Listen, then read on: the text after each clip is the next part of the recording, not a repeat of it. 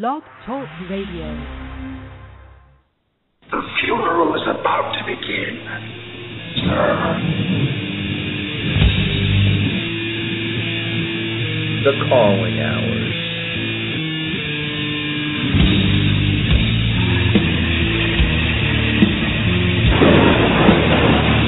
When there's no more room in hell, the dead will walk here. They will say that I have shed innocent blood. What's blood for? If not for shedding.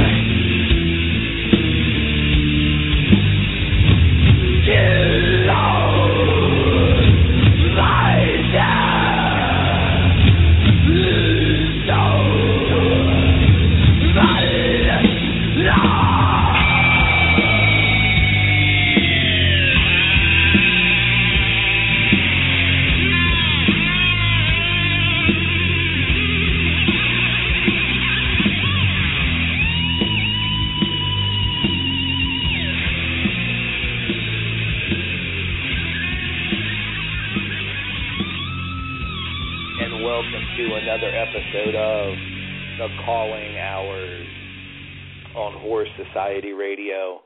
This is your host, Michael Jones, the Dedman from HorrorSociety.com. We'd like to welcome everyone to the show this evening. It's going to be a pretty big show. Format may come across as a little different this evening. But just so everyone knows, tonight's show, the October 29th of 2013, the week of Halloween. Tonight, we are going to be interviewing Barbie Wilde, Nicholas Vince, and Simon Bamford. Those names should be familiar to all of you because in Clive Barker's Hellraiser 2, Barbie played the female Cenobite, Nicholas played the Chatterer, and Simon played the Butterball. In addition to that, Barbie, of course, is the author of the wildly popular book, The Venus Complex. Nicholas and Simon were also in Nightbreed. Nicholas played Kinski, and Simon played Ohnaka. So we're looking forward to having them on. That interview will probably start around the 8:35 time period for those of you on the East Coast. It's a great interview. We're going to cover a bunch of topics.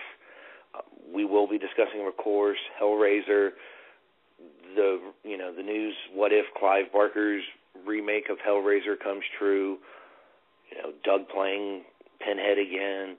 We're going to cover all that, and Simon and Nicholas are also going to give us some news on the rumored Nightbreed television series, as well as discuss a little bit about Nightbreed, another Clive Barker film. In addition to that, our Metal Blade Records spotlight is on Hail of Bullets. Their new album is out today, so we will be hearing some tracks from that. And at the end of the show, we're also going to be reviewing Scream Factory's The Abominable Dr. Phibes and Witchfinder General from their Vincent Price Collection that came out recently. So we have a lot to look forward to this evening. But just to get it all started, I'm going to do a DVD giveaway. And in that giveaway this evening, we are giving away a copy of John Carpenter's Body Bags on Blu-ray. And we also have a Blu-ray copy of Chilling Visions that is also a Blu-ray. If you would like to be the winner of both of those DVDs, please give us a call at 1-347-237-5099.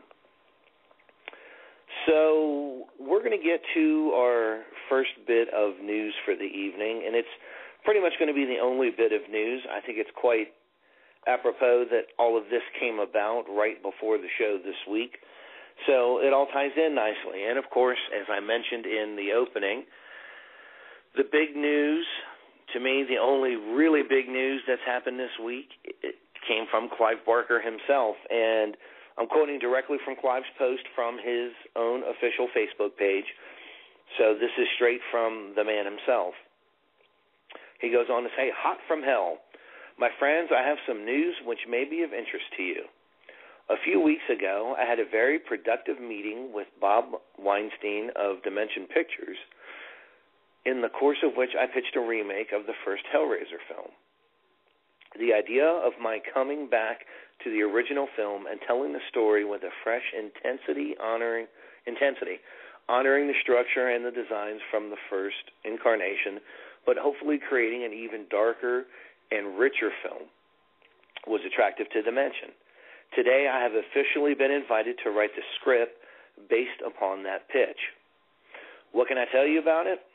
Well, it will not be a film awash with CGI.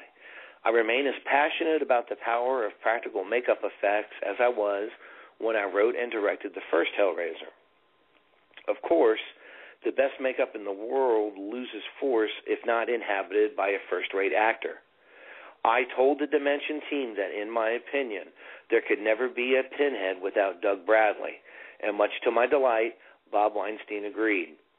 So once the papers are signed, I will open a Le Marchand configuration, dip my quill in its contents, and start writing.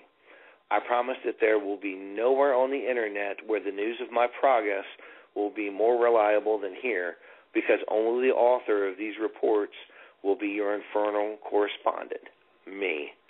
My very best wishes to you all, my friends, Clive Barker.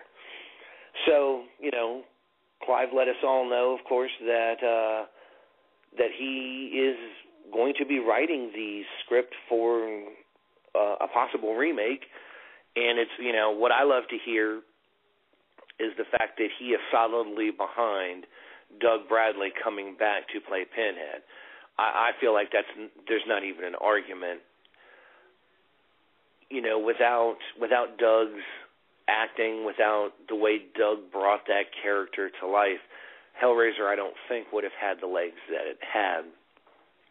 Even though Clive really wasn't that involved in the series past the second one, you could feel that Doug's presence was what kept the series alive after that. So I love to hear that. Now, Clive also went on to post something later on, and he goes on to say, as questions are asked, I'll do my best to answer them, though, as you all know, making movies is a volatile art, and things seldom remain fixed. One question regarding the rating has been asked. I asked it too, and Dimension confirmed that they are purely interested in an R-rated picture. Somebody else asked why I'm not writing something original. The answer is that I am. After Hellraiser, I intend to write and direct a completely new horror movie which will mingle graphic horror and erotic content to create an unrated film which will push the envelope of extreme content further than ever. So again, that's another great thing. And before we all scoff, they never made Hellraiser PG-13. There's a lot of horror remakes that were originally ours that were remade for PG-13 so that they could expand the audience. So let's not fool one another and say that this is something that Hollywood wouldn't have done. So I think it's great that Clive has cleared the air immediately to let everyone know that, Dimension is looking for an R-rated film. He's writing an R-rated film. So we're going to get an R-rated film should this come to pass. I am rather interested about what he's saying about after Hellraiser, where he intends to write and direct a completely new horror movie with erotic horror and erotic content, or graphic horror and erotic content. Coming from the mind of Clive, that could certainly be one of the more interesting things that he has probably ever done. I mean, I think it's nice to have Clive back in this capacity, so I love this. But now, before everyone, jumps the train on this, Doug Bradley made a post on his Facebook as well. And this is what he had to say. And he goes, "Hi, everyone. Just arrived in Orlando for Spooky Empire to be greeted by the news via FearNet and Clive Barker's Facebook that he is writing a new Hellraiser script and intends that I should play Pinhead again. This is intriguing news about which I know absolutely nothing. No one has contacted or spoken to me about returning. So until you hear from me to the contrary, assume that all rumors about me returning as Pinhead are only rumors. Peace and pain, Doug." So now we've officially heard from Doug Bradley, who, is saying at this point, nothing's been said to him. And, we can speculate, Doug and Clive could be in on it together, or Doug may know nothing about it at all. There's a couple different ways you could look at it. I mean, I think it's great that, of course, like I said, that Clive is the one that's going to be writing the remake, that's going to be doing, hopefully directing, and that Doug as Pinhead is a key piece. Now, the interesting question that you go from there is do you bring back Chatterer, female, Butterball? Do you bring back the same actors? Should you bring back Nicholas? Should you bring back Simon? Should you bring back Barbie? That's something I definitely plan on asking them during the interview, so we'll get answers to that, if they would even be willing to be a part of the series. So, those are all things that we can certainly look forward to later on tonight in the interview. You have to hear it from your own lips. So, yes, we shall hear it from their own lips tonight. So, again, where do we go from here? Is Hellraiser going to be the next eagerly anticipated horror film? I mean, is this what we're waiting for? Do we want a remake? How is Clive going to go closer to the Hellbound Heart, which the book was originally, which the movie was originally based off of? So, is it going to be the story of Kirsty again? Remake is a subjective word. The Evil Dead movie was a re-imaging to some people. It was a remake to others. What is it that we want to see in the Hellraiser Redux? Do we want a basically new origin story? Could it be done like the Hellbound Heart? I think it could. It would definitely I think it would lean a little bit more towards the erotic. I don't know how much more they can get away with Frank's indiscretions in the book, in the novella, about what he does. Do you flesh out Kirsty and Julia Moore in the story? You also have the interesting concept of all the years that Clive has worked on the comic book series. The Cenobites are not necessarily this just evil force looking to take over the world. There's a method behind what it is that they do. And, that's something else that we'll certainly cover this evening when we get to the interview with Barbie, Simon, and Vince. But because the interview is going to be so long tonight, we're going to speed things up in a little bit. We're going to go ahead and have our first Metal Blade Records spotlight for the evening. Now, the band this evening is Hail of Bullets. Their new CD is out today. It is 3, The Rommel Chronicles. And, I found it to be a pretty interesting CD. It wasn't what I would normally listen to in terms of metal, but it is indeed quite brutal and a lot of fun. So, the Metal Blade Spotlight band is Hail of Bullets. The name of the album is 3, The Rommel Chronicles, and the first song will be The Final Front.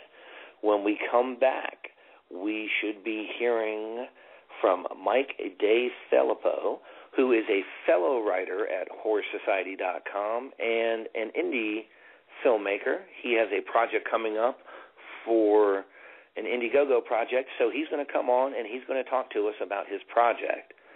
So once again, we're going to go into our Metal Blade Spotlight. Hail of Bullets is the band. 3, The Rommel Chronicles, The Final Front. We'll be back in 5 minutes.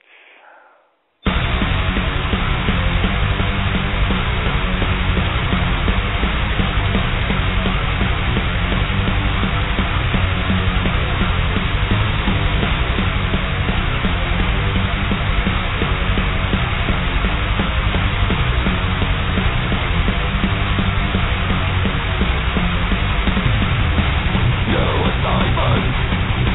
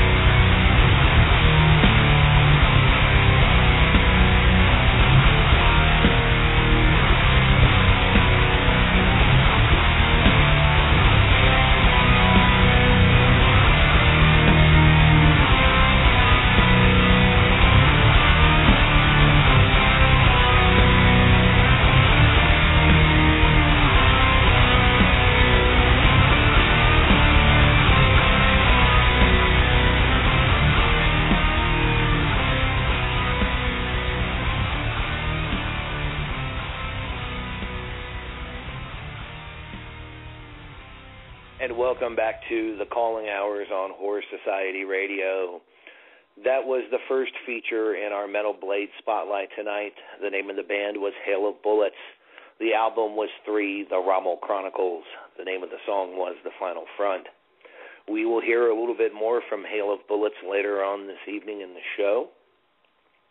Don't forget that here in about 10 minutes, we are going to be conducting our interview with Barbie Wilde, Nicholas Vince, and Simon Bamford. All were Cenobites from Clive Barker's Hellbound, Hellraiser 2. Right now we're waiting on fellow Horror Society writer Michael DeFilippio to call in and give us the details on his brand new indie horror film that he is going to be promoting on Indiegogo. So what information I do have about the film, what I do know is the title, and the title is The New List. So once Mike comes in, we'll get some more details from him while we are waiting to conduct our interview with the folks from Hellbound, Hellraiser 2. Now, just so you know, just a little bit of promotional stuff, if you guys head on over to horrorsociety.com, we have many different contests going on. We have Max DVD giveaways. We have the Dedman's DVD giveaways. I know, I believe Mike D is also involved with a horror writing fiction contest for Horror Society. So we have a multitude of platforms for you to get published, get yourself noticed, and things along those lines. So if you're definitely looking to get your work featured in the horror industry, please contact us over at horrorsociety.com and give us the details of your projects. We are always looking to interview new talent, actors, actresses, directors, whatever the case may be.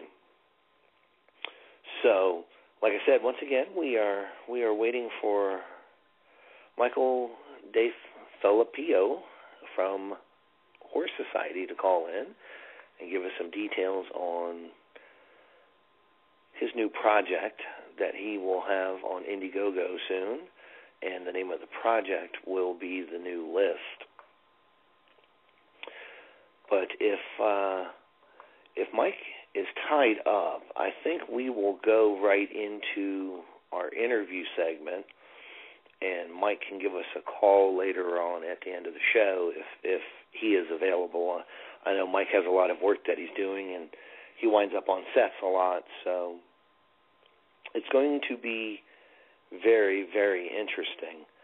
But again, like I said, this evening, our interview is going to be with Barbie Wilde, who was the female Cenobite and author of The Venus Complex.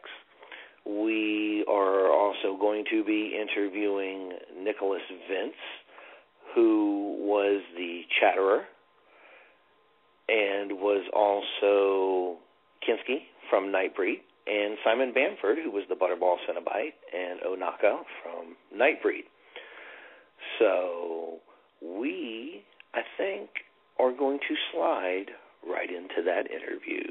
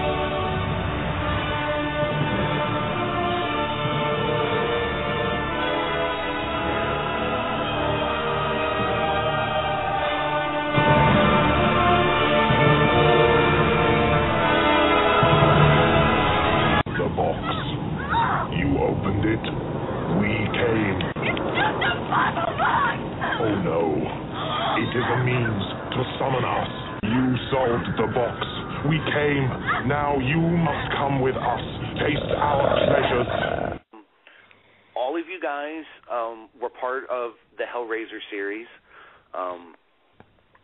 Nicholas, you played the Chatterer. Barbie, you played the female. Yes. How did you guys come to meet Clive Barker and become part of the Hellraiser mythos? So, Nika, why didn't you go first? Because you actually knew Clive before the Hellraiser found. That's fair enough. So I met Clive at a party in Crouch End, where Clive was living at the time, and I had friends because I studied at Mount View Theatre School. And we just met at a party, and he asked me if I'd like to do some modelling for him. And I ended up by modelling for his versions of the covers of the Books of Blood. So if you've ever come across the first 6 volumes of the Books of Blood, I'm on the cover of the first volume. I'm down bottom right with a knife stuck in my head, holding up a picture of Clive. And then volume 4 is a portrait of me with my head open up and needles dropping into my brain. And then I'd known Clive for about 2 or 3 years before he asked me if I'd be interested in being in the Hellraiser movie, and obviously I said yes. Now, Barbie, for you came into the role of the female Cenobite in the second film. Can you tell us how you met Clive, and how did you feel taking over a character that had been established in the first film?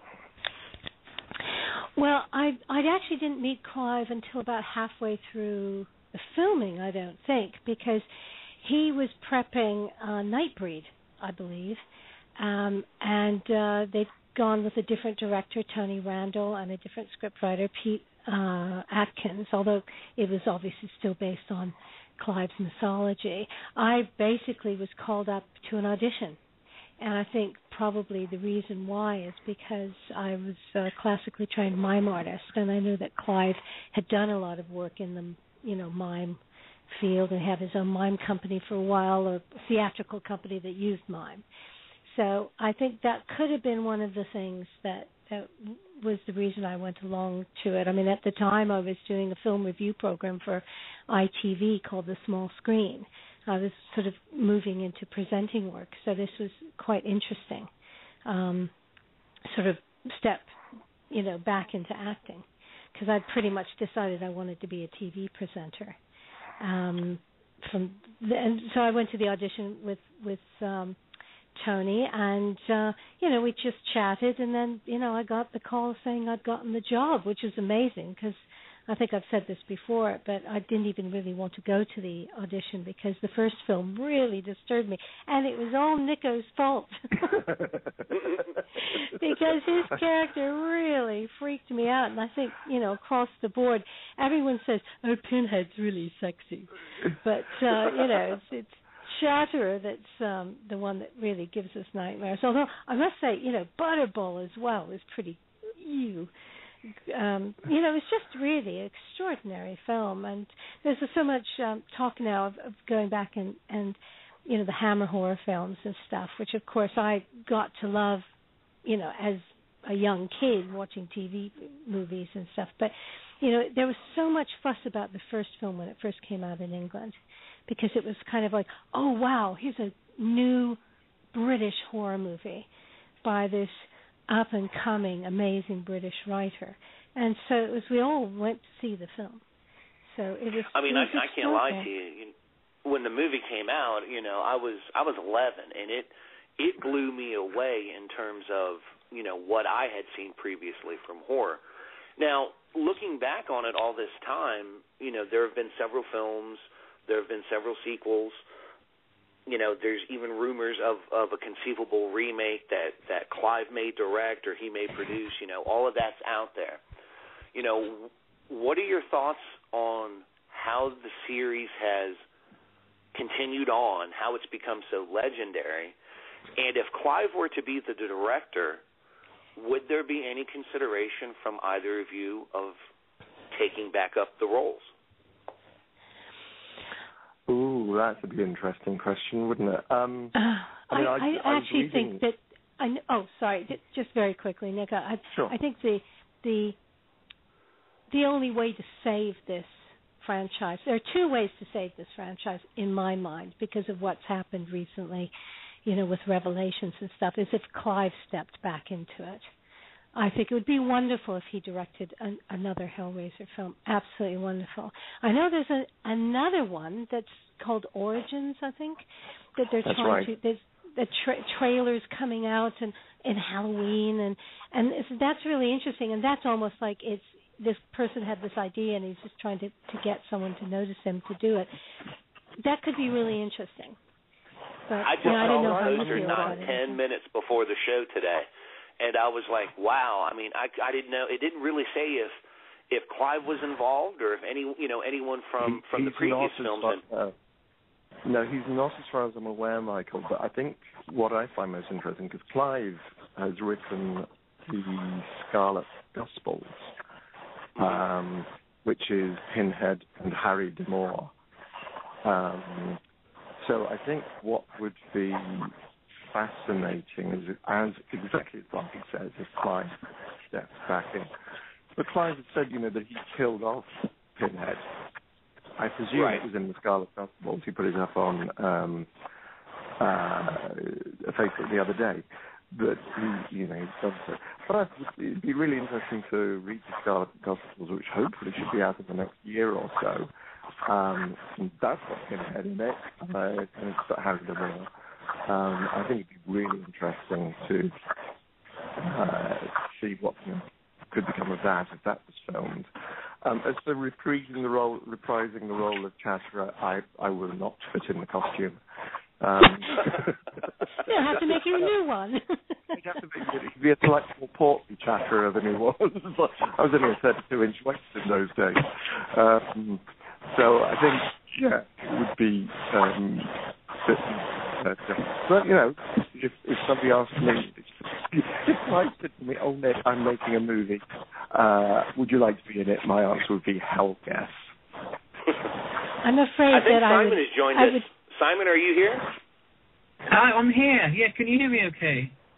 Yes. Okay, so now we are officially joined. We have Barbie Wilde, we have Nicholas Vince, and we have Simon Bamford. Cenobite, Hellraiser, among other things. Hi. I just want to say that if somebody did ask me to be in a Hellraiser film, of course, of course I'd be in it. But the part has to be right, as every thespian would say. Simon, just so you know, what's that? She should be the female Pinhead. It's about time. Yeah, we need a female Pinhead. Well, we're actually going to get to that because of something you wrote, Barbie. But Simon, to get you up to speed, basically the question was, with all the sequels and the remakes and the rumors of that, the series has survived and has a life of its own. If Clive were to come back as the director for the proposed remake that we've heard rumors of, would you be willing to reprise your role? Yeah, I just about, like Nick was saying about fitting in the costume, well, the years have been good to me, so I should easily fit in my costume. I might have fit it out a little bit more. But yeah, no, I jumped at John. I've seen some of the concept art that's been around on the internet, and it looks awesome. But I think it would need somebody like Clive to be behind it 100% for it to work, and I think it's his inspiration, it's his genius that made Hellraiser so brilliant, and it needs that. It needs him at the helm. Well, and it goes without saying too. I mean, I saw the last one, and I love the series. I think Barbie, you know that. Nicholas, you know that from the written interviews I did with you. And Simon, I have your questions. I will email those to you as well. But I feel like if they're going to do it, they also need to bring Doug Bradley back. Oh, definitely. That other guy, I mean, it's no disrespect to him as an actor or anything else. There are just certain people that should play certain characters. And when it comes to the commanding presence that Pinhead had, he didn't nail it. Doug just nailed that. So I hope that if it happens, I mean, I would love to see all of you back in the principal roles that you played. I mean, it would really be fascinating to see it done right again. Well, I think that Doug he has made the role his own, and it's not just his performance as well. It's his voice. That voice is just you can't copy that. Although I mean, Doug himself I think has said, and I wouldn't want to talk for him, but he said that he'd love to see Johnny Depp have a go. Which I'm not so sure about that myself, but. I mean, that would definitely be an interesting twist. I don't, why not? He played a little bit of everything else. Yeah, I just hope he doesn't bring the sort of Jack Sparrow sort of thing to it. That could be really a bit too wacky. But, I think it's interesting what Nico was saying about the Scarlet Gospels and Clive killing Pinhead off. Of course, Pinhead actually died at the end of Hellbound, but he managed to come back. I think this is a character that will you run can always and run. Bring everyone back. And, that's what I've always hoped was, even though the three of your characters, for all intents and purposes, were killed off in the second one, we did see different variations of the Chatterer through later movies. Yeah. But, and let me ask you guys this, because I've never... You two have been the ones, Nicholas and Barbie, have been the closest to giving me a definitive answer, but I'd love to hear what you all think about the mythos. Like, when you read the comics, which, Nicholas, you had a lot to do with the comic series, and then Barbie, when you wrote Sister Celice, when you go back and you read the context of it, it's almost like you're reading the story of the female. What do you guys feel like the actual mythos is? Is it what we saw in Hellbound, Hellraiser and Hellbound? Is it more the comics? Is it the short stories that you've written? I mean, what do you feel is officially the canon of your characters? Well, for me, it was the Hellbound Heart novella. That it had to be for legal reasons, because Clive sold the rights to the film to is it New Line? I think Dimension. It was New World. New World, yeah. Who distributed it? They didn't produce it. I think it might have been New Line who produced it, but it's now owned by Dimension. Yeah. So basically, we were told very firmly that it had to be based on the novella. Now, of course, if you go back to the novella, which is absolutely brilliant writing, is what would you expect from Clive. I thought I keenly noted that the lead Cenobite, which I remember from the first time I read it, was female. And so I thought, well, that's interesting. So, and Gary Tunnicliffe, who was one of the makeup artists on from 3 onwards, I think, for the Hellraiser series, sort of suggested, she could have been a nun. And so that combined with, but as far as Sister Solis for the Hellbound Hearts anthology, I actually almost turned down that opportunity because I was so interested in crime. I wasn't interested in writing horror. And because I did write that horror story, that's all I basically have been doing for the last few years, is writing horror short stories. But for me, sorry, it's a long answer. It's okay. To me, the mythology was pretty much based on the novella, and subsequently the films that came out of it. But the first two films. What do you think about that, Nicholas? It's interesting. I'm trying to remember back to when we did the comics. We must have been given a Bible of some form and told what we could play with. And obviously we were using images. I mean, we created a whole load of new Cenobites, a whole new load of stories, which have kind of, some of them have come on and taken a life of their own. There's a Cenobite called Face, which I didn't write, but which was in one of the early comics, and you see him appearing every so often. I think, as Barbie says, it's Hellbound Hearts, is the Hellbound Heart singular, is the the absolute starting point for all this stuff. But I think what Clive is so generous in his nature and has allowed people to, and encourage people to go in and play with these things and to say, okay, well, it'd be interesting to take it, to add this spin to it. They didn't do that with the movies. They took an awful lot of existing scripts and dropped Pinhead in, which is why many of them are just not as successful as they could have been. So I think it's, exactly as Barbie says, you really need Clive to get back on board and say, okay, I think this is the definitive, this is what we should be doing. But at the same time, I have tremendous respect for all, the other artists, the other writers, Hellbound Hearts, all the different comics books, and the new series of comics, because I only worked on the original series, the Marvel series. Clive has been working with Boom Comics to write more recent issues with Mark Miller, etc.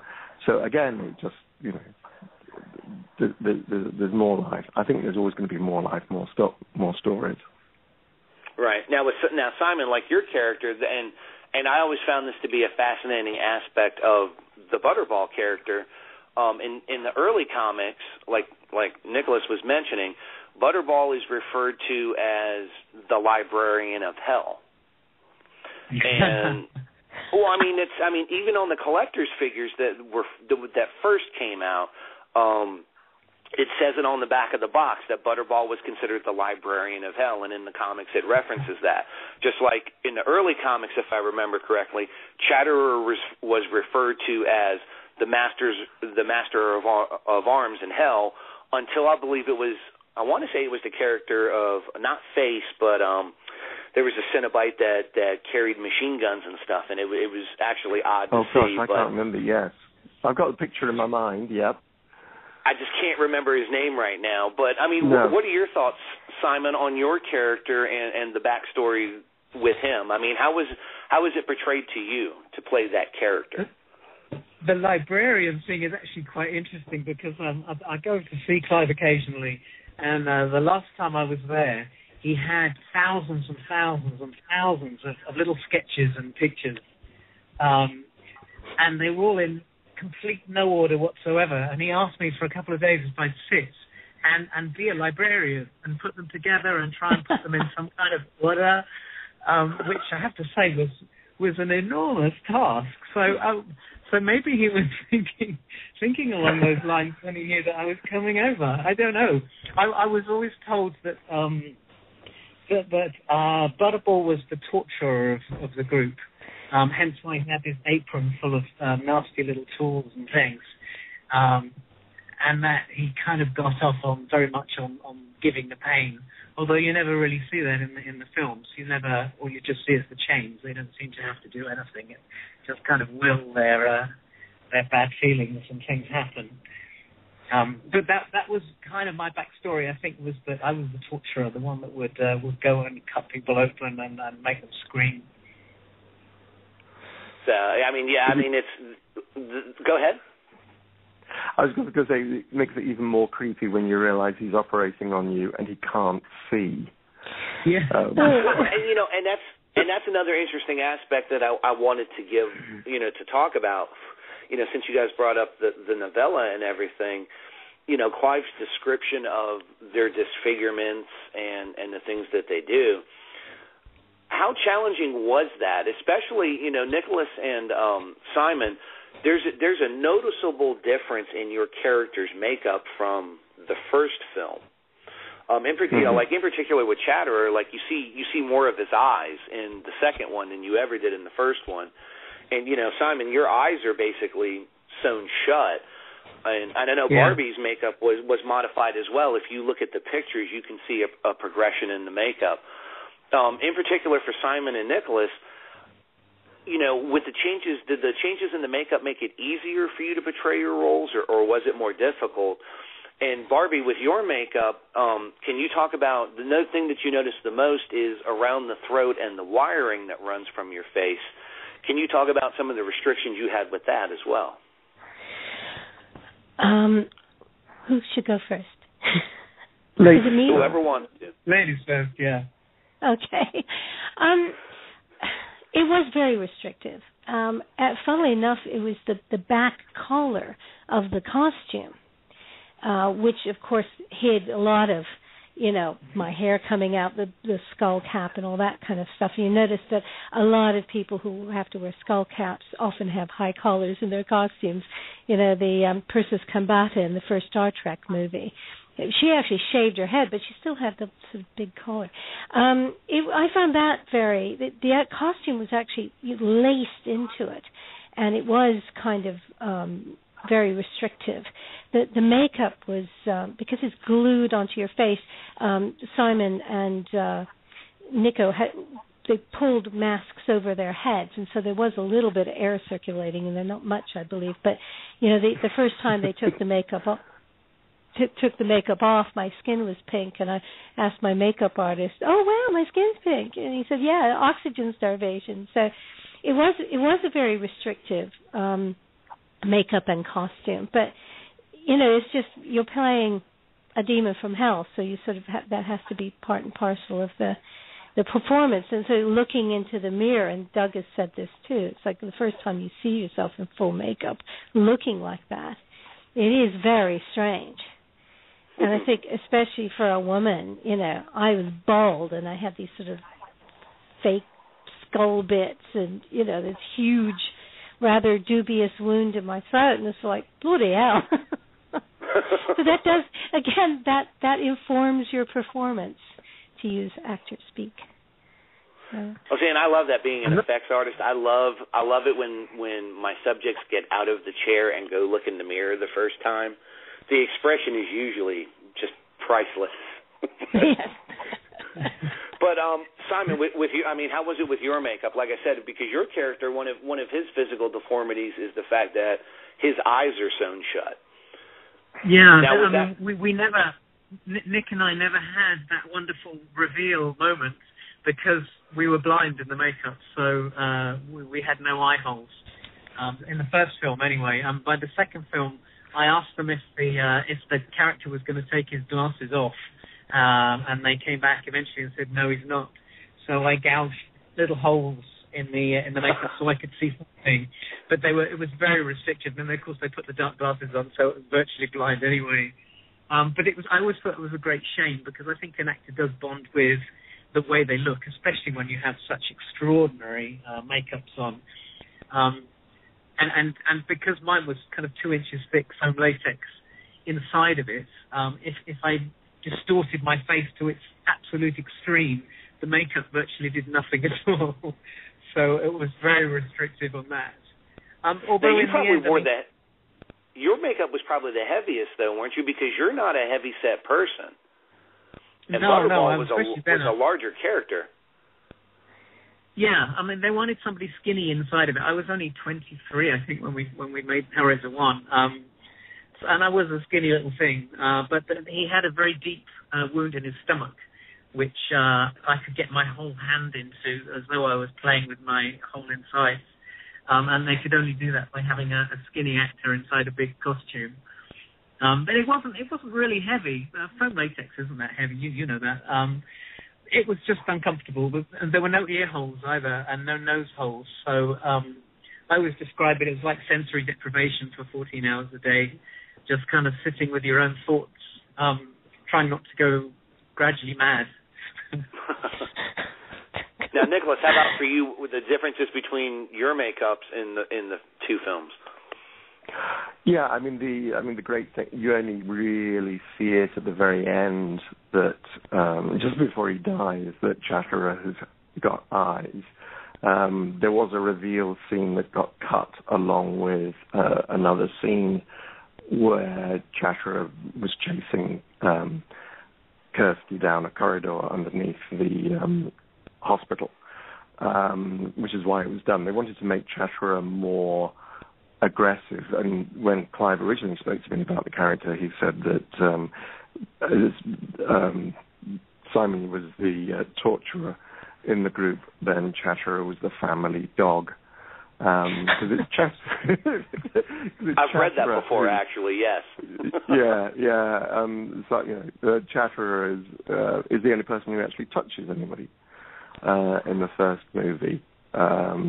As Simon says, it's all the flying chains and so on. But Chatterer actually physically manhandles Kirsty in the first movie. So I mean, I was delighted by the second version of the makeup because I could actually properly see and walk forward. As it turned out, it was only in one scene, and then I got killed. But yeah, that's the way that the cookie crumbles. Yeah, I think the that's the way the Cenobite crumbles. I think the other reason, obviously the first actress, Grace Kirby, was very different looking to me, and so that's another thing that informed the makeup changes as well. They thought, well, there's no way we can make Barbie look like Grace did, because our bone structures were, she's got great cheekbones and all that sort of stuff. So, but it's like they just decided sort of on a new face that was based on a new makeup based on my facial things as well. And I don't have the creepy little bits of hair that were coming out of her skull makeup. I always thought that was one of the really creepiest bits about her.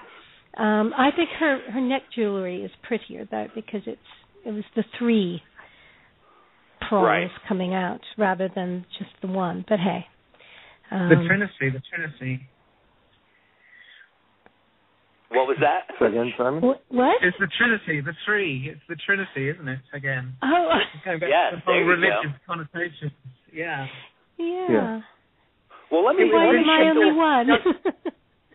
Doug always said actually that we needed to do very little anyway. He was always being told to Clive to do less and less because the makeups were so extraordinary that you didn't need to do very much for the camera, because the more you did, the more it weakened, and the less you did, the more it strengthened the characters. And I think that was very true for all four of us, actually. The less we did, the more powerful we were.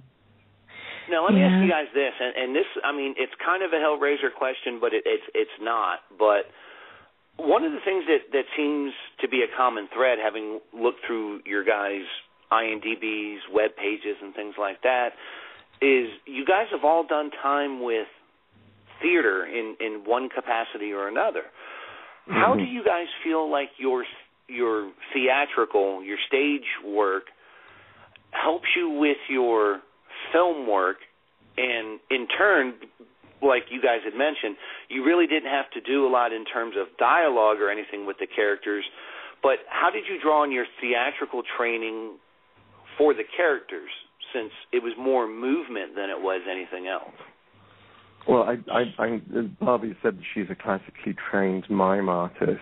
When I was at drama school, we did quite a bit. We did mime lessons in mime and mask work. I remember we were told to bring in a cardboard box to put over our heads for one lesson. In a mime, we weren't allowed to mark the cardboard box or draw a character's face on or anything, but we had to make the cardboard box into a believable character. And I think I found that very helpful with Chatterer. It is all to do with body. It's your entire, from the soles of your feet right up to the top of your head. Everything goes into being that character. How about for you, Barbie? Or Simon? I was just going to say, Nick and I trained together actually at drama college, and that there was one thing that we did where they brought in some sellotape or some scotch tape, I don't know what you call it over in the States, and they just kind of altered a slight bit of Nick's face. They just pulled, and his whole character changed. It was quite remarkable. I've never forgotten it. They just slightly altered a tiny bit of his face, and this monster came out. It was amazing. It was, I remember that lesson very well. I remember the reaction of the actress who was with me, who was Beverly, I think, and she was practically in tears. And all they did was I think they used, it was either sellotape or they may have used plaster, first aid plaster, and they took the tip of my nose and pulled it up right and sellotaped it to in between my eyebrows, so it's kind of pig-like. And it was an extraordinary transformation. I'd forgotten that, Simon. It was absolutely extraordinary. You must have looked like that guy on League of Gentlemen. Yes, I did. You're absolutely right. It was tremendously freeing. I remember that much. The actual experience, having your face altered like that. I've just written recently in the annotated book. It's called Cabal and Other Annotations. There's a limited edition published by fiddleblack.org, which has got Mark Miller. And it's the Cabal, the Book of Cabal, with some essays by those of us at the time. And I tell the whole story of how Chatterer and the design of that makeup is all in that article. But I'd forgotten that incident, Simon. That was very interesting. Transforming your face actually does have an effect on your personality, I think. Yeah. How about for you, Barbie? Well, it's interesting. I just remembered that when I first came to England to study drama, and then I was offered a place in this mime company called Silence, Silents, and they were the biggest mime company in the UK at the time, as far as numbers were concerned. I mean, we still did little tiny fringe venues, but the major show that we did was called Visions of Hell and Other Stories. And this is way before Hellraiser, and I just remembered this, thinking, well, that's so interesting. Our leader had worked with Decroux in Paris and stuff, and at any one time I was actually working in 3 mime companies. One was Silence. The other one was called Drawing in Space, which I did with my then partner Tim Dry. And what was the third one? Well, the third one was Shock, which was a mime music, almost like a burlesque kind of singing group. We supported Gary Newman, and we were signed to RCA Records. But we had because Tim and I and Sean Crawford would classically trained mime artists, it was very much a mime dance music group. So that was my background, and that's what I'd been doing for years. And I think the whole idea of speaking, I actually find it kind of not terrifying, obviously, because I'm sitting here on the radio talking to you guys, but I think I mentioned this when we were doing Grimfest with Nico. You know, I actually have a terror of forgetting my lines, which I share with a good many great actors. I'd like to think, not that I'm a great actor, but I would stuff the script into my leotard or something, you know, so I'd always have it available. And that's why I find mime so comforting, because I could always remember movements and dance as well. My first actual speaking part was in a play, again on the Fringe, the Barron's Court Theatre, which I believe actually Dean Drinkle directed Clive's play, Frankenstein in Love. Uh-huh. Is that that was the same theater, and it was called the Impressionist Room, and I played an annoying woman who couldn't stop talking in the Impressionist Room of the National Gallery and stuff. And I never forget, I was running lines with my partner, and he said, "You'll never remember all these lines." Very helpfully, thank you. Want to slap those people on set, don't you? You know? No, he's very sweet. I mean, he was concerned for me. I, funnily enough, didn't. I think I just had one little moment when I forgot a line. But to do something, it actually, as much as it was exhausting doing the whole makeup process, it was actually kind of relaxing because we didn't have many lines. We had to have a presence, which I was well, trained for. But I think that was one of the great things about doing Hellraiser, is that you everything had to be put across in a powerful way through your presence rather than the lines. Yeah. And that's certainly what you took was, because, I mean, the female had a few speaking bits here and there. Pinhead primarily had most of the speaking roles, but it was still noticeable how much power and presence you guys commanded anytime you were on the screen. You always felt like, oh shit, this is it. I'm dead. And I think that's a very big thing for the characters, and it says a lot about how you guys portrayed them. But I promise you, we wouldn't. We were also looking back. We were helped by pretty much every special effect that they had in those days. There were wind machines, there were chains, there was dramatic lighting, there were walls kind of cracking open. We always had fantastic entrances kind of designed for us. Every trick in the book was helped. It was thrown in to help us. I think. Absolutely. And as Simon has said before as well, of course, we owe all this to the wonderful and talented artists, the makeup artists. Yeah. Image animation. Inspired by image animation, inspired by Clive, to create these wonderful masks. These iconic images. There was one thing I meant to say earlier on. You were saying that Barbie said that Chatterer was the scariest Cenobite. I happened to be at an event with Neil Gaiman the other day. It was a bit of a surprise because I haven't seen Neil for 25 years. When he realized it was a literary lunch, and Neil just looked at me and said, "It's Nick Vince, the Chatterer, the scariest Cenobite." And I just thought, hey, that's a good tagline. Validation. Well, I promised you we wouldn't talk Hellraiser the whole time, and we're not going to. So I want to ask you guys a little bit about your literary work, and all of you have some. Barbie, let's start with you. I mean, it's, of course, you know, we had brought up Sister Celeste and all that, but I want you to tell everyone a little bit more about the Venus Complex and what went into you writing that book. Right. Well, it's basic. At its most basic level, it is the diary of a serial killer.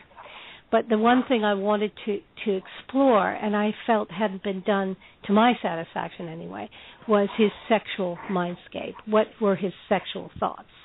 Because fictional serial killers, you know, and I enjoy them too, Hannibal and Dexter and all these people, they seem to have almost like a superhero quality as they do these more grotesque and extraordinary murders. But, you know, really, one of the things I really wanted to ground my serial killer in was reality. And so I researched a huge amount. I interviewed homicide detectives in Manhattan North. I talked to forensic psychologists and, you know, read tons of books about serial killers and even writings by serial killers to give my character a, you know, grounding in reality. And also just to, you know, find out what his sexual thoughts would be and his sexual fantasies. And it's kind of, you meet him after he's had a car accident that he's created, and, you know, he's killed his wife and he's just about survived. And you just witness his sort of spiraling down. And then he sees this woman and he goes, wow, I'm in love with her, but I can never talk to her because I'm too shy and all this sort of stuff. So he conceives of this plot to create these murders that could get him involved in the investigation because she's a forensic psychologist. And because he's an art hysterian, did I say hysterian? Historian. He's I quite like hysterian. He's hysterical about art. He uses his favorite paintings of Venus as his template for his murders. And when I created this book, because there are sex scenes in it, obviously, because I wanted to be realistic, because he's a sexual serial killer. And I thought I'd get some, you know, nasty reviews, but I've been very pleased to see that people like Fangoria, Scream, and I've just gotten a great review in Rue Morgue. That you're going to have one on Horror Society soon, too. I've ordered my copy of the book for review, so... Well, I just love this. It's like Wilde expertly charts Michael's diabolical descent into voyeurism, stalking, and murder in a transgressive tale that would make Patron Bateman blush. And I went, bloody hell, that's lovely. So I've had a lot of wonderful... Because when I read American Psycho, I actually found that book, it had many repellent bits in it. Me, you know, because I've read a million, you know, Quantico profile reports and stuff. So I thought, well, that's interesting because, you know, I'm not saying it's worse or better at anything. In many ways, you can't really compare the two. But, you know, he has his rants. I think he's very funny, actually, in some of the things he says. And he's very political. He's very non-PC in the way he looks at the world. So it's not just about his crimes. It's about the human and what made up this human, what caused him to become this. And a friend of mine who's, you know, she works as an agony aunt, actually, and I didn't think she'd like the book, but she said, I found it fascinating because I always wondered what made these people turn into it, and your book seemed very plausible to me. So that's what it's about, basically. And I just wanted to take it that one step further, to explore things that I felt weren't explored in fictional serial killers. Well, like I said, I mean, I'm certainly looking forward to getting my review out there, so you'll have another one to add very shortly. Oh, brilliant. Thank you very much. Thank you. Not a problem. Nicholas, of course, we had mentioned the Hellraiser comics. You had done some work on the Nightbreed comics as well. There was Warheads. But you also were part of a short story book called What Monsters Do? No, I wrote what... No, Michael, I wrote What Monsters Do. Okay, you wrote the whole thing. Okay, the way I'm reading the description on here. Okay, go ahead. What Monsters Do is my first collection of short stories, 7 short stories, which very nicely received. Like, you know, as Barbie says, it's always really nice when you receive nice reviews. And I've just, within a week and a half, in fact, not this weekend, the following weekend, 2 of those short stories are being presented in a show as 2 one-act plays at the London Horror Festival. It's at the Etc. Theatre in Camden Town on Friday the 25th to Sunday the 27th of October. Ticket sales are going very well, so you do please come along and support it, those of you who are in London, because I was privileged enough to watch a run-through of it yesterday. We were actually at the theatre yesterday, and it's the first time I'd seen them for a week and a half, and the show's really coming together wonderfully well. And I took the cast out for dinner afterwards, and one of them asked me and said, you know, what is it like seeing your plays on stage in front of you? I just said, it's disturbing. It's really... It should have been. It's just it's not quite the response I thought you'd have, but... It's disturbing because they're disturbing stories. And, you know, they've got to the stage now that... I reckon, you know, I know when they've said the wrong line, but they make them, you know, they've made the plays their own, and they're very effective. I'm really, really pleased with them. So that's the next thing that's happening with those. I'm in negotiations with a film company about filming one of the stories, the first one in the book, actually. Very nice. We're talking about, and then I've just putting the finishing touches to the second volume of short stories, Other People's Darkness. That's what I'm working on. I was getting ready to ask you about that. I'm working on that. I've got one more story. I've just finished a rewrite of one of the short stories after feedback from my editor, and I've just got the last story to finish. I'm about 2/3 of the way through the last story of the ones that will go into the next collection. That one's called Other People's Darkness, and I'll make an announcement in the next 2 or 3 weeks about when that's going to be available. Very nice. But yeah, so it's writing and acting. I did some acting again for the first time in years, over 25 years. For one of the entries for the public competition for ABCs of Death 2. Oh. That should be available online fairly shortly. And I've got, hopefully I should have about 5 days filming next month on 2 other projects. 3 are confirmed. I'm just waiting to hear about the other 2 in November as well. So it's kind of all happening at the moment, not just literary-wise, but it's kind of other projects as well, and you know, others that are too early to talk about, but trying out new things, new skills. Well, I have one more big one for you, and after we get Simon to answer this, we'll get to the close of the interview. But Simon, now let me ask you. I've been researching, and I haven't found where you've done any fictional work based on anything that you've done, but I did see where you were a theater reviewer for the stage since 2006. How would you, and I know Barbie, you know, all 3 of you guys have done outside work as writers and reviewers and interviewers and things along those lines. Do you look at reviewing reviewing theater as a break from the norm, or do you consider that more your regular job? I would say it's a break from the norm for me. It's kind of a way of getting your own back as well, which is really nice. I've been reviewed kind of 30 years to kind of reverse the roles is very powerful. But I'm always a very kind reviewer. I have to say I tend to be generous because obviously as an actor, you know what people have been going through and how they've achieved it. And if I do see something that I think needs mentioning or criticizing, I'll do it in the kindest way that I can possibly put it, so that reading between the lines, you could see that maybe there was a big criticism there.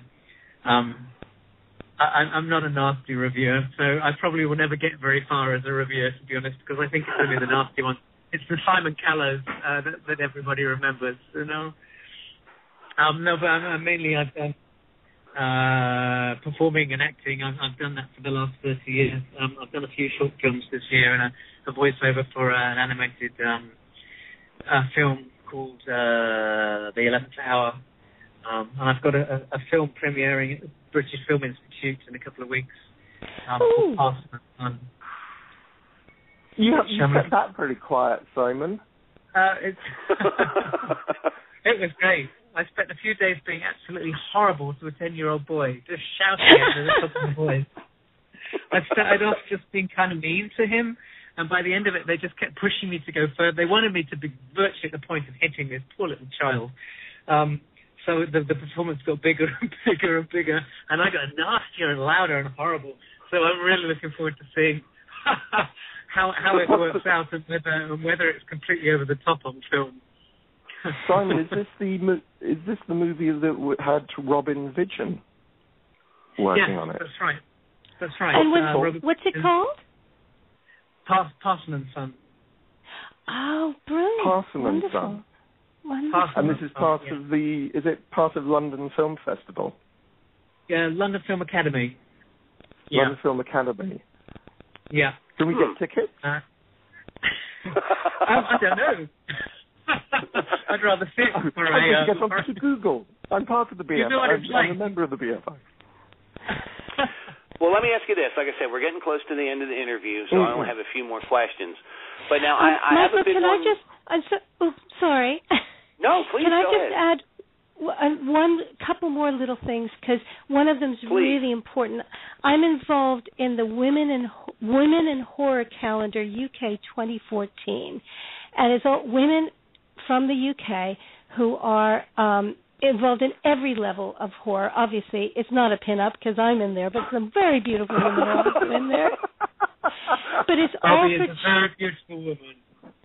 Well, it's all for charity. It's for Rape Crisis and the Sophie Lancaster Foundation. And if you go to Facebook and just put in Women in Horror Calendar UK, it'll pop up. It's going to come out on sale. Just keep an eye on my Facebook page. It's going to come out soon, and it's all for charity, and it's a wonderful thing. Also, I do have my first zombie story coming out in Gore Zone 29. Nice. Fangoria's Gore Zone is back with a vengeance. Yes, it is.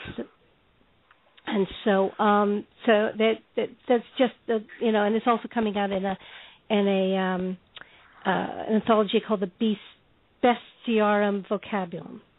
And Nico and I both have stories in another anthology this year called the Demonologica Biblica. The Demonologia Biblica. Right. Demonologia Biblica. So I think together, tongue twisters. Yes. And I just wanted to put those little things in. So I'm sorry for interrupting. No, it's quite all right. And I was going to tell you all before we got off the air, but I'll go ahead and let you all know, since we communicate on Facebook and Twitter with one another, any projects you guys have, like Barbie, the calendar, the books, anything you guys do, if you need it up on Horror Society promoted, just drop me a line. You guys know that you're always welcome to do that, and I'm more than happy to promote your work. Fantastic. I have a press release all ready to go. I'm just waiting for one more JPEG. All you got to do is shoot it to me, and I'll have it up and promoted. So like I said, we're getting close to the... Not a problem. We're getting close to the end, and my fans would kill me if I didn't ask Simon and Nicholas about this before we go. This is one of the final questions. We are finally getting the Cabal cut of Nightbreed. Yay! Yes. My friends at Scream Factory are releasing it. This is, I know, something that has been wanted for years, something that Clive wanted, I'm sure the actors have wanted, and of course the fans have wanted. When you guys look back at Nightbreed and, just how much clamoring there has been for this cut of the film. What are your thoughts on that film's, rabid fan base? Have you guys been asked to be a part of the special features for the Blu-ray? And have you guys heard anything about the potential rumors of it being turned into a television series? Yes, Those are rumors, mind you. There's been a lot of rumors about that. Yeah. I think the answer is yes. I saw the rumors about the TV series on Clive's website, so I assume that there is some truth in that, although how far that gets to proceed very much probably depends on how successful the Cabal cut is when it's released, I would think. But certainly there's enormous, there's a wealth of stories there that would just make a fantastic episodic television series with each one being followed.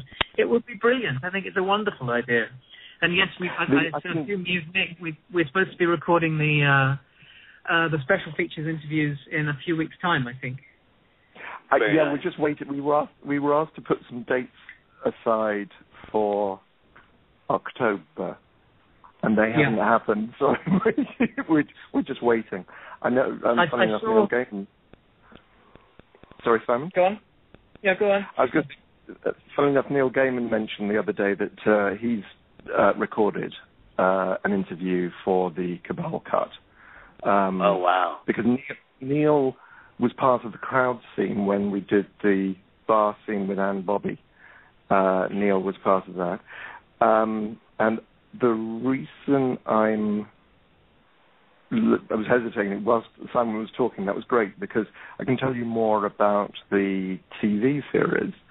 That being steered by a gentleman called Michael Plumides, who is responsible for a film called Ghost Trek. And Michael was with us at Dragon Con and talking about it. And I think what he was saying was that they're going to finish doing the TV series of The Exorcist, and once that's done, then they hope to move on to the Nightbreed TV series. That was a couple of months ago. So, yeah, no, I exactly as Simon says. I mean, it'd just be what you can do now with makeups and special effects on television. It would just be amazing. But I mean, if you look at the things that we could get into the whole video nasty thing. Trust me, it's. I don't know how television is over in England, but I mean over here in the States, if with what you're able to get away with now, if you look at shows like The Walking Dead, I don't think there's any reason why you couldn't do an excellent TV show based off of Cabal. Absolutely. The quality of television and storytelling on television now has moved forward so far, and has really found a level of excellence that would really suit itself to the Cabal. Well, I was listening to David F. Goyer, the man behind Superman. He was funnily enough at the BFI, Simon, and he was saying that a lot of screenwriters are now moving towards television because you get longer to develop. You don't have 90 minutes, 120 minutes to tell your entire story, develop your characters, etc. You could have 5 weeks, 10 hours to develop all your characters, your stories, and so on. So I think the whole prospect of a Nightbreed TV series is extremely exciting. I'd like Simon, just really looking forward to seeing the Cabal cut and doing the interviews. Well, same here. I'm already on the short list. Go ahead. So I'm sorry. Is it going to be based in the United States? The TV series? Cabal, I have no idea. No idea at all. The original Cabal was set. Well, they filmed it in Canada, didn't they? Yeah. Cabal that was back when there were a lot more tax breaks for taking your film to Canada and having a mostly Canadian crew. But the book is set in Sheerness, north, kind of over into Canada, the very, very north of America. the original story is set there as well. So I think that's fair enough. There's a Nightbreed around the world. I know there are Nightbreed around the world. Sure, that would make sense. I mean, I think that would be a great episode. Just a great episodic series. There's so much you could do with it. You could have them Skyping and Facebooking each other. Well, let me get to the last questions, because I know I've kept you guys a little bit over, and I apologize for that, but the fans are going to love this. Let me ask you this, to round out the interview. With not only your literary work, your theater work, you take into account working with Clive on the Hellraiser series, you guys with Nightbreed. When you guys go to conventions, are you surprised, or are you still surprised by just how much people love your work and the characters that you've portrayed? And what do you hope fans take away from all of your work as a whole? And Barbie, we'll start with you on that. Well, I must admit, when I first went to conventions in the United States, I thought, is this a good idea? Would Americans know about Hellraiser? I mean, I know that the filming of the Hellraiser franchise went over to the States for 3, but it was just, I was always so touched by everybody's respectful and wonderful attitude, especially in America. Not saying that European fans aren't wonderful too, but I was just kind of surprised that it had become such a cult favorite in the United States.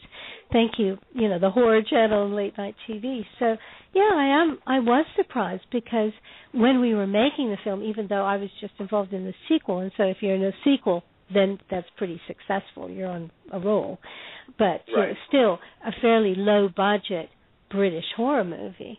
And to get the kind of recognition from, fans worldwide and stuff like that, South America and all these places, it's absolutely wonderful. I think it's lovely, and it's very touching. And I think it's because we've been involved in a mythos created by a real genius, very unusual writer who reached into an extraordinary source and brought out some amazing characters, and it's brilliant. And what was the second part of your question? I mean, I think you pretty much nailed it all right there. I mean, I was wondering what you thought about coming over, the conventions and the people loving it. How about you, Simon? I'm always surprised that there is a younger audience that is still coming up, that is still seeing the film. I was at a convention over the weekend, and I was amazed that the average age was probably in their 20s and 30s. But they'd all seen Hellraiser, and it still works. It seems to cross the kind of borders of, I'm not going to see that because it's an old film. And I think people take away from it the fact that you can be completely visionary. You can be very new. You don't have to follow the old formulas of teenagers having a party. You can just find new ways of connecting with people and shocking people. And like Barbie says, if you've got some element of genius, it's amazing where you can go with it. Yeah. Nicholas? I think I'm always amazed. I think when people present tattoos on their calves of your characters and ask you to sign their calves, because they said, right, I'm now going to get that tattooed, that's always very moving, actually. And a real testament, to the power of these stories, the power of these images. And I think that's something to touch on with the Nightbreed TV series and so on. It's obviously not going to be about special effects to make it successful. It will be the stories, and it will be the storytelling that actually really makes these things successful. Exactly as Simon said, the reason why Hellraiser has survived is because it's not a stalk and slash. And the line I use is, no teenagers were harmed during the making of this movie. which makes it very different to a lot of movies that were around when Hellraiser was made. So I'm like the rest of the guys. I'm very grateful to Clive for giving us this amazing opportunity, and it's always delightful to meet people who are interested in your work, and being able to talk to them and hear when they first saw it and how it's affected them, and what they like about it, and so on. That's always very gratifying and fun. Well, again, I want to thank you guys for coming on. You've been fantastic guests. I'm fans of all of your work. Be looking for reviews of the book works coming here very soon. We'll just go around. One of our guests, Barbie Wilde, do you have any place if fans want to check out your work, websites, Facebook, anything like that? I certainly do. I just want to say thank you, Michael, for a wonderful review. It's been great to finally sort of chat to you in the flesh. Although it's not really in the flesh, is it? It's nice to hear voices. Chat to you vocally through the internet waves. Yes, you can go to barbiewilde.com. You can follow me at Barbie Wilde, Twitter. Just remember, it's Barbie like the doll and Wilde like Oscar. And then it's Barbie Wilde at Facebook. And I also have Barbie Wilde Author Actress at Facebook. So between all these things, you can pretty much keep up with what I'm doing. How about you, Nicholas? I've never said that before. Barbie like the doll and Wilde like Oscar. I like that. You should put that on your webpage so people get it right. Yeah. Mostly I keep. There is a website, www.nicholasvince.com, but I haven't updated it in ages. So to be honest, you'll mostly find me on Facebook. I tend to update or check Facebook regularly, probably far too regularly. But people can and do get hold of me through Facebook. It's either as Nicholas Vince or Nicholas Berman -Vince, which is my married name, my legal name now. That's where you find me. I'm also on Twitter as Nicholas_Vince. You'll find me there. Okay, and Simon? Well, Michael, as you now know, I'm pretty awful at keeping up with Facebook and Twitter, but I am on I'm at Simon Bamford, just as he is, at Simon Bamford, and I have a Facebook account in my name too, and simonbamford.com is my website. But I'm pretty terrible at keeping up to date with people, but I am there occasionally, I promise. Well, guys, again, thank you for being on. And once again, we would like to say thank you to Barbie Wilde, Nicholas Vince, and Simon Bamford, the female, the chatterer, and the butterball from Clive Barker's Hellbound, Hellraiser 2. We do want to apologize for the technical difficulties at the beginning of the interview. Sometimes the internet and or phone systems do not work as we always anticipate. And just so you know, yes, that was a taped interview, of course, with all of them being in England and me being on the East Coast of the United States. If they were to have done a live interview with me right now, it would now be 2:30 in the morning. So we set that one up in advance. But once again, we do want to say thank you to them. We truly appreciate all the work that you guys have done and continue to do. You are a more than welcome addition to the Horror Society family.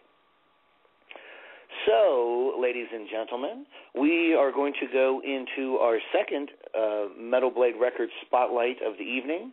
Of course, the band is Hail of Bullets. The album is 3, The Rommel Chronicles. The name of the song is To the Last Breath of Man and Beast.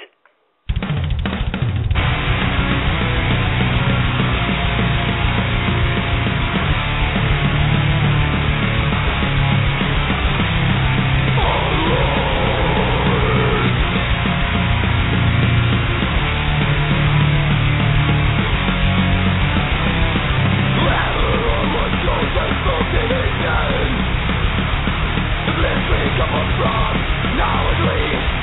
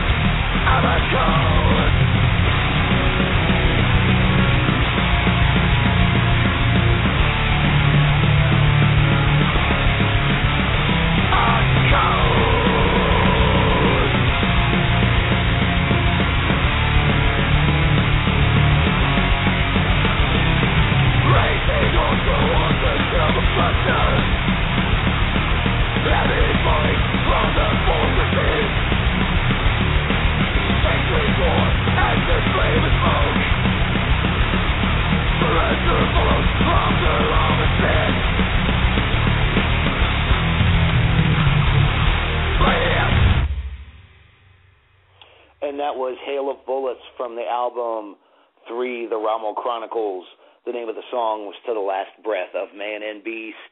Once again, Hail of Bullets is in our Metal Blade Spotlight tonight. And just to give you a quick review of the CD, you know, Warren death metal-based historical fact subgenre of metal is, you know, I never was really into it in the past, but this album made me think about it just a little bit more. The band features members from previous and present bands like Asphyx, Gorefest, Thanatos, and Howitzer. And this is the third studio album from Hail of Bullets. And, you know, when I wrote the review for it, you know, with it being based on historical war events and, you know, a person, you know, when you listen to it, really, it does. It has a technical precision that is reminiscent of a well-planned military strike. You know, the tracks, To the Last Breath of Man and Beast, which we just listened to, Swoop of the Falcon, and DAK, I have to tell you, man, you know, Martin Van Drunen, he's the lead singer, Paul Bayens, who's on guitar, Stefan Gabetti, who's also on guitar, Theo Van Ekelen, who's on bass, and Ed Warby on drums. I'm telling you, man, it's like a machine gun. These guys just pound it out. The album does have an almost epic feel to it, but it's not. It's got enough rawness and grit to it that it's not like an opera style. And, you know, I think that's a good thing if you like your metal harder. So definitely good stuff. And, again, the album focuses on the military life, rise, and fall of German Field Marshal Erwin Rommel. And I'm telling you, man, after you listen to this, you feel like you just got off the battlefield. If you like Bolt Thrower, again, we had mentioned Asphyx, God the Throned, who I'm a big fan of, you'll dig this. If you're more of a Cannibal Corpse and cattle decapitation kind of guy, there's still plenty here for you to listen to and enjoy. So definitely pick this up. You can check them out on metalblade.com. They have their own website as well. You can check them out on Facebook. They do have a Twitter. I'm not really sure if it's an official Twitter, so I'm not sure about all that. And like I said, you can definitely get their album on iTunes as well. So we want to say thank you to Metal Blade Records for introducing us to Hail of Bullets, our Metal Blade Spotlight of the week. Stay tuned at the end of the show. We will have a special preview of next week's Spotlight artist. But once again, to close out the show, we are going to be doing a review from the Vincent Price Collection, Scream Factory's outstanding release, the Vincent Price Collection with the movies that come in that. I mean, it's disgusting that you can get that much good entertainment in one box. You've got Fall of the House of Usher, The Haunted Palace, The Mask of Red Death, The Pit and the Pendulum, and Witchfinder General. And let us not forget The Abominable Dr. Phibes.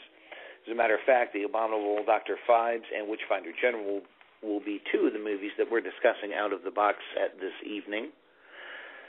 But before we do that, I just want to let you guys know there is still a Blu-ray copy of John Carpenter's Body Bags and a Blu-ray copy of Chilling Visions, both from Scream Factory. If you would like to own those, please give us a call at 1-347-237-5099. On to our DVD review. Scream Factory. What else needs to be said? Nothing else should be said at that point. The box set came out on the 22nd. It comes with those 6 films. There are a ton of special features included in this box set, including an amazing 24-page booklet that has tons of stills and anecdotes and things like that. So, I mean, for nothing else, this is worth getting. But on to our 2 films. The first film that I watched out of the set, just because I hadn't seen it in years, was The Abominable Dr. Phibes. And to me, this always has been one of my favorite Vincent Price characters out of everything that he's ever played. So, you know, it's the transfer, again, without even having to say it, is absolutely stunning. There is an audio commentary with director Robert Faust, and then we have audio commentary with author Justin Humphreys. And then there is an introductory price, Undertaking the Vincent Price Gothic Horrors.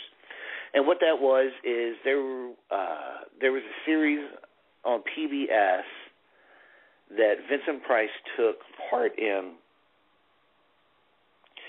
And what it was is there were several films of his that they did, and he did an intro and an outro to each one of his films. And what this is basically the story of how that came to be. There's a lot of behind-the-scenes archival footage, you know, and they talk about how Vincent was a great sport about all of it, and you know how much fun they all had on the set working with him. So, I mean, that was really nice to see. You had your theatrical trailers and your still gallery, but you know, Dr. Anton Phibes, his wife dies on the operating table, and the 9 doctors who were in charge of her surgery, Phibes is in a horrible car wreck on the way home and is horribly burned and thought to have died. Well, years later, Phibes decides to get his revenge against all of them using, you know, like the biblical plagues and things like that to kill off his victims. And, you know, the ingenuity for its time, very bloody for its time, just very well done. You know, the disfigurement, the makeup, everything about the film. If it's one that you have not seen, it's definitely one that's one of his better. It's nice, you know, it takes place in the late 20s, 29, 30, you know, kind of during that Depression, flapper hole era. You know, like I said, the audio and the video are magnificent. The colors are bright the way they're supposed to be. You know, you feel like you're looking at the real thing, like it's authentic. And again, like I said, you can't say enough about Price's depiction of Phibes and just the brutal ways in which he goes about knocking off his intended victims in the film, and the surprise ending, you know, at the end. And then, you know, years later, a year later or so, there was a sequel. So the character of Phibes have always felt would be good to see again. I remember there were always some rumors of it being remade, but I haven't seen anything recently. Now, the other film that I watched as part of that was The Witchfinder General. Now, in America, we all may remember the film under the title of The Conqueror Worm. And that was done so that the film could fit into AI Pictures releases with the Edgar Allan Poe series that they were doing.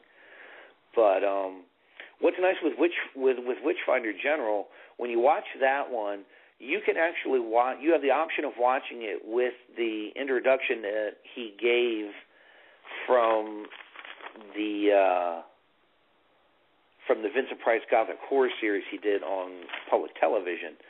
So I thought that was a really nice bonus to watch the film that way. There's audio commentary from, let's see, producer Philip Wadilove and actor Ian Ogilvy.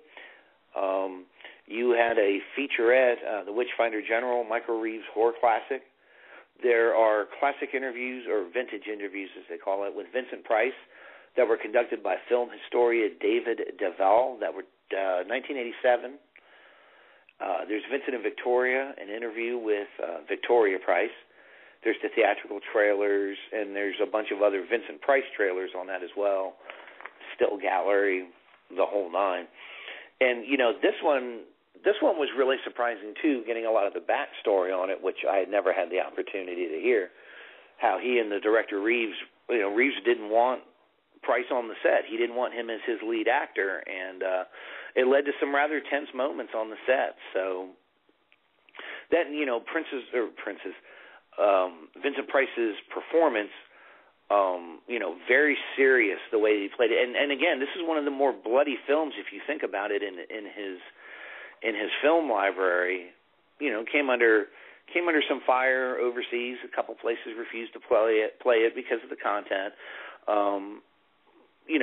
Pretty brutal stuff. But again, it's one of those roles where you look at Vincent Price and you just see how dynamic he can be with just the plain cruelness and the coldness that he plays his character with. It's absolutely stunning. Definitely worth seeing. Would be a great film to watch with films like Mark of the Devil and things like that. So if you're into the witchcraft, the torture, Spanish Inquisition kind of type stuff, The Conqueror Worm, a.k.a. the Witchfinder General, is definitely for you. Now, these are just the first two films I've watched in the box set. There are still 4 more. I am still going through all the special features, so the written reviews of this will take a little bit of time to get to the public, but rest assured they're coming, as will be reviews of the rest of the films in the series. So, once again, we want to say thank you to Scream Factory for sending the Vincent Price Collection along for a review. We reviewed the Witchfinder General and the Abominable Dr. Phibes from them, both excellent quality, excellent bonus features, so well worth picking up, especially with Christmas on the way. If you have a horror fan or a Vincent Price fan in your family, this is definitely something to get them. We also want to say thank you once again to Metal Blade Records for letting us have Hail of Bullets in our Metal Blade Spotlight tonight. The name of the CD was 3, The Rommel Chronicles. The songs were To the Last Breath of Man and Beast, and the other one has disappeared on me. This is strange.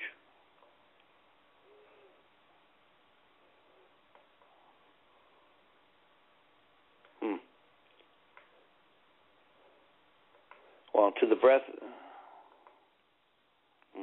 Sorry about that. The Final Frontier was the first song we played by them this evening, and the second song was To the Last Breath of Man and Beast. So apologize for that. Internet connection is spotty, as is my studio picture here.